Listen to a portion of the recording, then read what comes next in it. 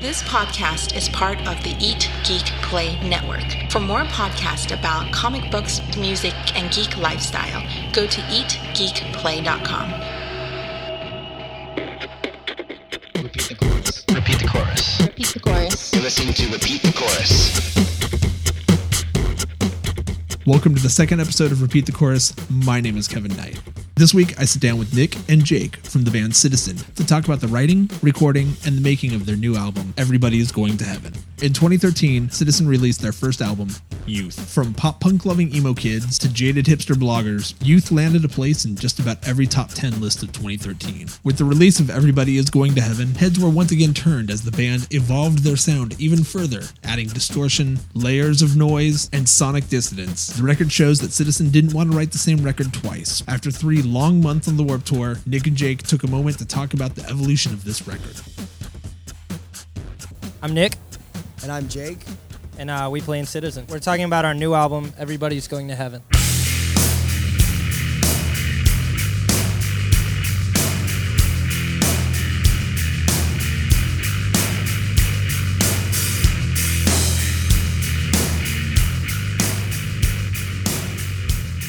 While we were recording the record, we were lodged up in Conshohocken. We recorded it with our friend Will Yip at Studio 4. And this go around, compared to the last record, we were just way more prepared. And so honestly, it was, doing it was kind of a walk in the park. And, we kind of threw out rules when we went in, and we just decided, we're going to just do our thing and make a record that we're really proud of and not be too restricted. Yeah, I feel like when you record in Conshohocken, it's so removed from everything else that you sort of do it in a vacuum with no outside influences or anything like that. Right. And I feel like it really gives you a chance to make it exactly the way you want to. And so when you take a step back for it, it's something extremely special. I think, the sonic shift for the new record was kind of a natural thing. Yeah, it sounds bigger. We went through and just really fleshed it out and did tons of noise tracks, and there was sort of no wrong answer, and we would just try anything, and if we saw it fit, we would keep it. If we didn't, we would take it out. But I think we just really wanted to go for it and just fill it out and make it as huge as we possibly could. All of us were ready to do something new and to push ourselves, but also to avoid making the same record twice. And we really had no intention or no desire to do that. So that was really important to us, making this record that, we weren't concerned about expectations, which I think is generally what causes, a sophomore slump, which I'll say we avoided. Yeah, we're really nervous about it. And I feel like a lot of people will ask if it was natural that the record turned out the way it did or if it was intended, and I feel like it's both for sure. Absolutely. Just because we don't want to repeat something like that, and we really wanted to push ourselves and push the sound and push the community that we're in and everything, and I think we did something pretty close to that. I'll give you myself any day.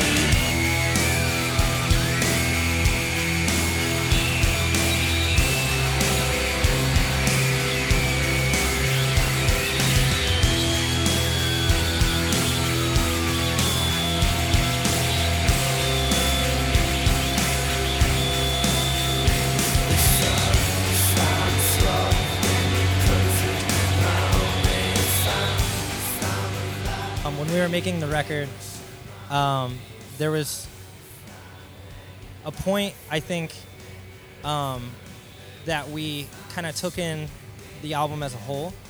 I don't really think we wrote singles for the record, which I think some people can take a certain way and maybe not like it or push the album away because of that. But there wasn't really a song that we were, focused on. It was more like we heard, the record back just a tiny bit, and we were like, I think we might have made something really cool. Yeah, you'd be up close drawing these little segments of this picture, and once you take a step back, you can see it, and it turned out really awesome. And I feel like for each person there's a different point in the recording or a different song where it really locked them in and they're like, wow, this is exactly where this is going, and they sort of realize the direction of it and the overall vibe of it. And I think that's cool that 5 members can have 5 different songs off the record. There's no one definitive track from Everybody's Going to Heaven.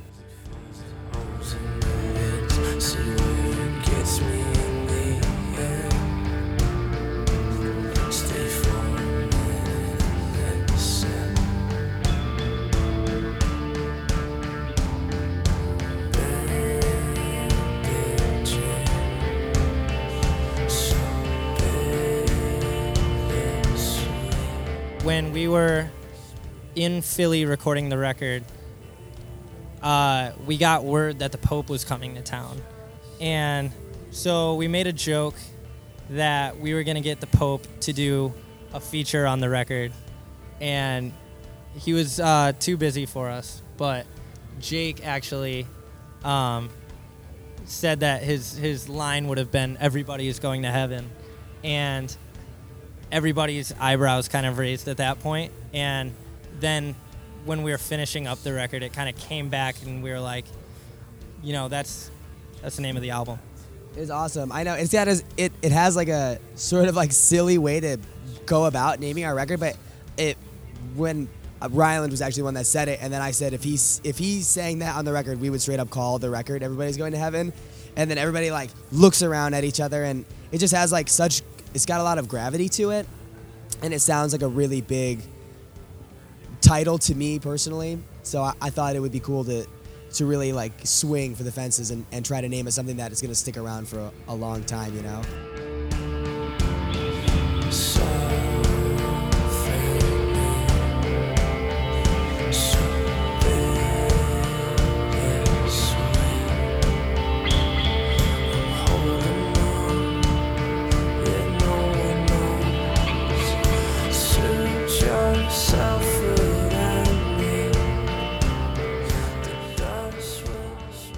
When we were writing the album, you know, some of the albums that I was really into was the latest Swans record, To Be Kind. That was a big one for me. Yeah, I feel like that the latest Ice Age record is one that I really loved going into it. I think that people kind of take these wild guesses at, you know, oh, they were listening to this because they hear sonic similarities and stuff. But, you know, the stuff that we listen to when we go into writing doesn't sound like, you know, doesn't sound like our creative output. And I think that's really cool. And I think that keeps people kind of on their toes guessing, you know, what we're going for, what we're into, you know, what our influences are. And like those 2 records for me going into it were my favorites at the time, and you know, obviously doesn't sound anything like the record, which I think is really cool.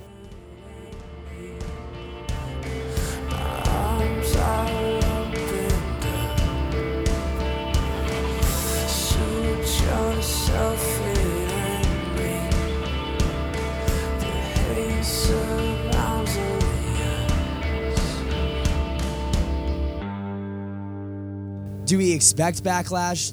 Yeah, for sure. It's a huge departure from Youth, and a lot of kids like hold that record extremely near and dear to their hearts. And coming at them, going into it when we listen to the final product, I would be lying if I said I wasn't nervous to see the reception and stuff, but you just sort of expect that kind of thing, honestly, when it's such a huge shift. You know, it's very obvious to everyone, but it's been received better than I would have ever expected, so that's kind of cool. Yeah, and I think, you know, I don't want to say we welcome backlash, but we're definitely not afraid of it, I don't think. And I think that was really important for us because previously I was really afraid of backlash. And, you know, coming off of Youth, you know, when people would say certain things, it would discourage me. And so I wanted to make sure that we wrote a record that allowed us to, you know, not be afraid of backlash at all and just kind of do our own thing and not be concerned about, you know, what the reception would be like. but it has been really cool. I think it's good that it's kind of polarizing, and I think that will only give the record more longevity than we had with Youth, definitely. Yeah, it's definitely a challenging listen, and I think it creates dialogue that way, and I think that could be beneficial when it's all said and done, Definitely.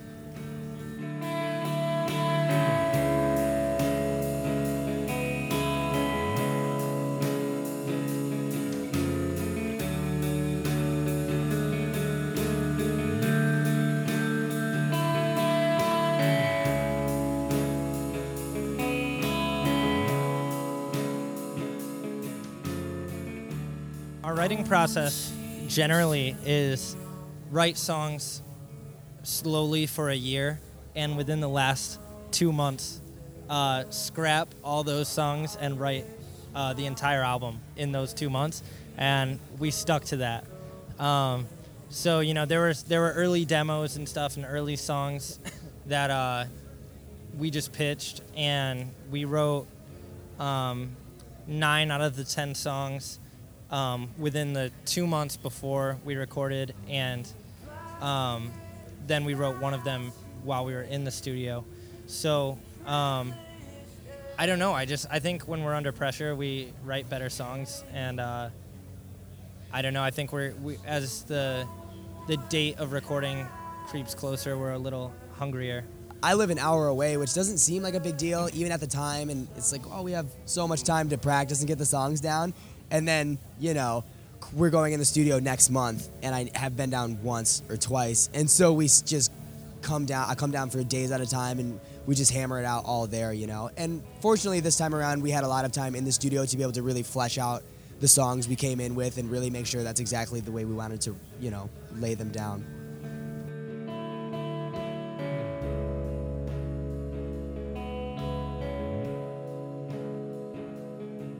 I actually love straight up right. The beginning of Dive Into My Sun is probably my favorite part of the song.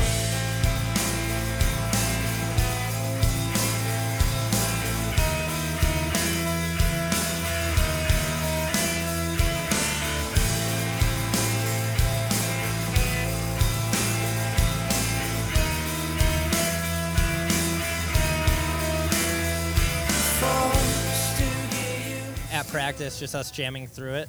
Right when it comes in, I feel like it's so effective, and it immediately just sounds, sonically so clear, which is, not always the case on the new record. There's a lot of dissonance, and that still exists in Dive Into My Sun, but the first few moments, there's just a lot of clarity, and I think that's it's got, really cool. in its own weird way, has sort of like a bright energy to it, the way it comes in and the sort of tempo that it's sitting at and everything, and it's got a cool vibe.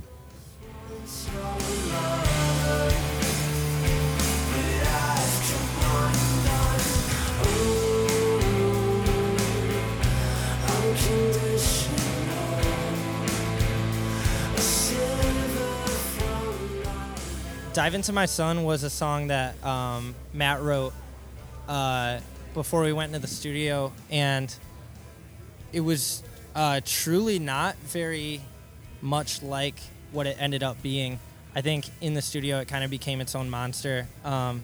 Matt's not a guitarist, so when he writes songs, they're very bare bones, and they're generally just chords that he, a chord progression with vocals over it. And that song, the verse riff was something that I did the first time he showed it to me, and it ended up being one of my favorite tracks on the record, and I think that probably one of the strongest Citizen choruses that we've ever done.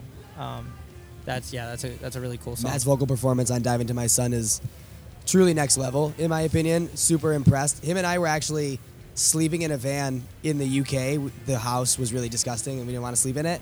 And he had just got the guitar out and started licking around, and he started playing with that. And even right there, this was a summer ago, a year ago now, I thought it was going to be something really cool. And Dive Into My Sun is actually, the title was a contender for the record name as well.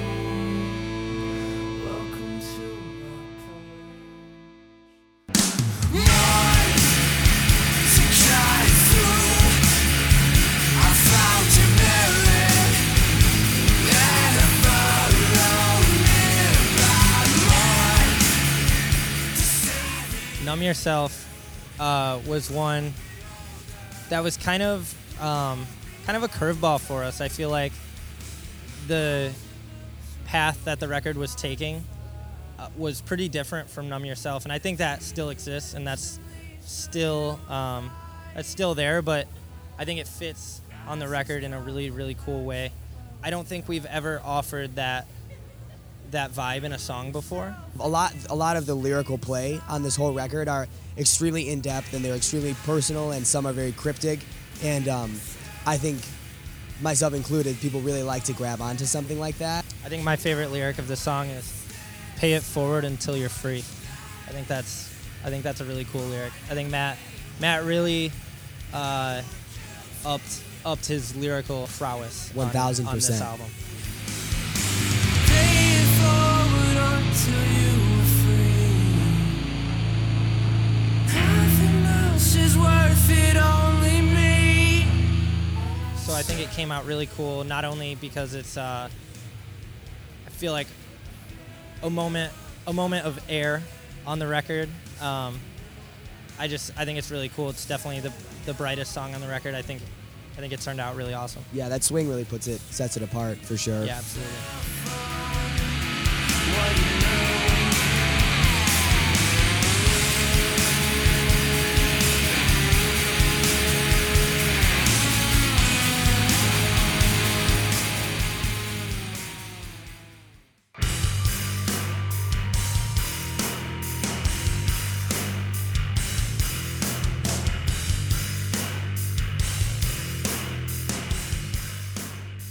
Stain was one that I wrote kind of out of nowhere.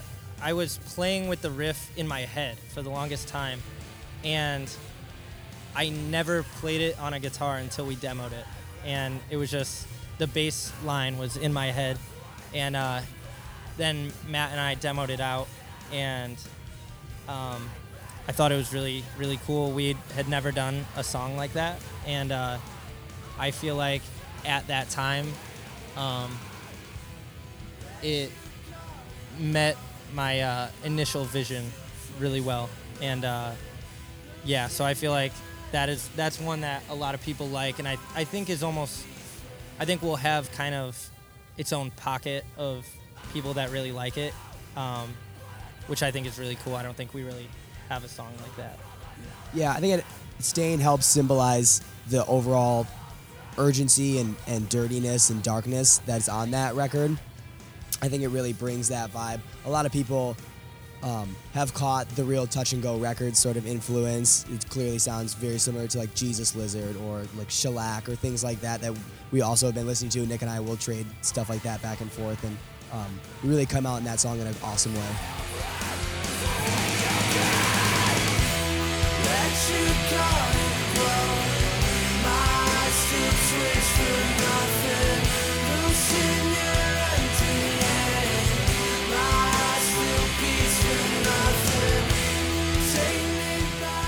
You know, especially in this realm of bands, it's kind of an overlooked, group of bands, which I think is unfortunate, because I think, those are some of our favorite bands. We can Absolutely. tap that, and then maybe kids can sort of trace those lines back to certain bands like that. I think that would be really cool, truly.